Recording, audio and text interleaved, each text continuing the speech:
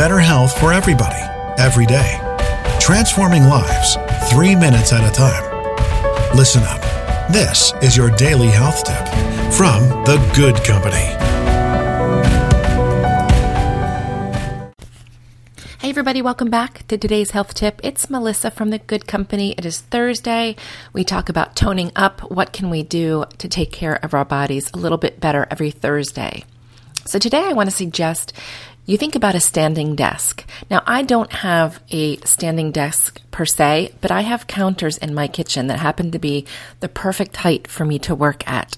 So I will try to spend at least an hour or two of my workday standing, whether that's when I'm on the phone or when I'm on the computer, but it just engages your lower body much better for you than sitting all day. So if you want to give it a try, find something that is counter height that's comfortable for you. You don't want to be tensed up in the upper body, kind of raising your hands to reach up to something, nor do you want it too low so that you're slumped over.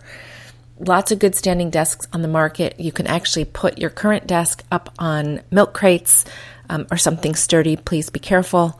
But that is another way to raise your desk and create a standing desk. So something to think about. If you do a lot of sitting, you might want to give a standing desk a go.